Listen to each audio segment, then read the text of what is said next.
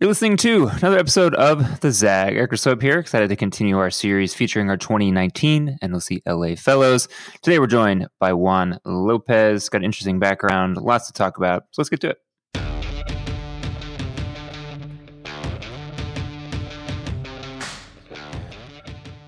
All right, Juan. So it's true, you're a full-time student now, is that right?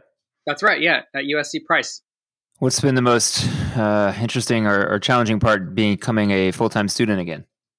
I think the most challenging part was trying to get out of the mold of focusing on local government and trying to broaden my horizons. So I've taken classes on homegrown violent extremism, international development, really kind of broadening my intellectual breadth.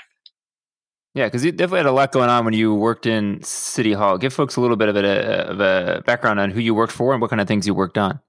Definitely. So I started off in 2013 with the newly elected Controller Ron Galperin as a special assistant, and kind of quickly worked my way up to Director of Technology and Innovation, a brand new position in the office focused on data and technology and how do you innovate government from the inside out.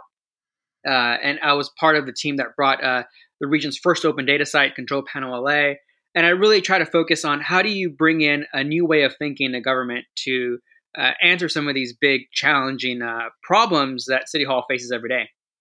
Yeah, and during that time, I was actually on neighborhood council, and so really appreciated the access and the information in the control panel. Tell folks a little bit about how you envisioned constituents and the city to use that. Yeah, so when we first started this back in early 2013, we really sought to push the envelope, and we saw transparency not as a gimmick or through a political angle, but more of transparency should be the default for government. So we really wanted to release as much information as possible and put it out there in a way that was clear, easy to use, and really let people explore, find their own insights, and make their own discoveries. And it's been a huge success.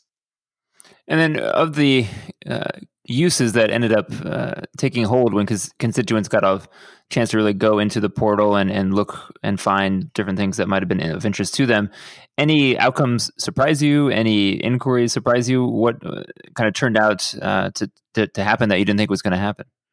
Yeah, I was really surprised at how neighborhood councils in particular really leveraged open data to push for policy actions from their council members.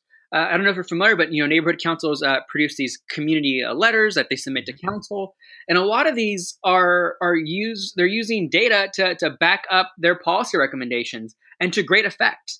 You see folks in the North Valley, for instance, use our expenditure data to talk about how they need more funding for their parks there because they actually pulled it up from our site and they compare it to other parts of the city, and that's very powerful. Yeah. Yeah, good stuff. When you're done with your master's program, what do you see yourself wanting to do? Ideally, I'd love to run for public office sometime in the next 2 to 5 years. I've always thought that government can be a great tool for the public good, especially if you have the right goals, the right mindset, and the right team. You can make a lot of meaningful change happen. So I'm really excited to kind of explore that in the next few years. And then of all the different candidates that we saw across the country and locally too in the midterms, anyone stand out about, if I could run a campaign like that, that's who I would model myself after? If I have to limit myself to one, I'd say Beto O'Rourke or Alexandria Ocasio-Cortez. I really, really fell in love with Alexandria Ocasio-Cortez's passion, her initiative, and the way that she focused on what's called low propensity voters, folks that don't vote often. She expanded the pie, and she didn't follow the classic playbook, and she won by working harder than anybody else. And I think that's the kind of campaign I want to run in the future. Nice. And then last thing, what are you most looking forward to once we see you in January for the NLC Fellowship? Well, first off, I saw the list of other fellows, and the caliber is incredible. So I'm just looking forward to really getting to know everybody, seeing what their interests are, and really just making those connections. Great. Well, listen, we're excited to have you, excited to see you in January, and thanks everyone for listening to this episode of The Zag. You can listen in to the 19 other episodes featuring those amazing fellows we just referenced. You can find them at Apple Podcasts, Google Podcasts, SoundCloud, Spotify, Stitcher. They're all there. Make sure to listen and download and subscribe. Until next time, we'll catch you soon.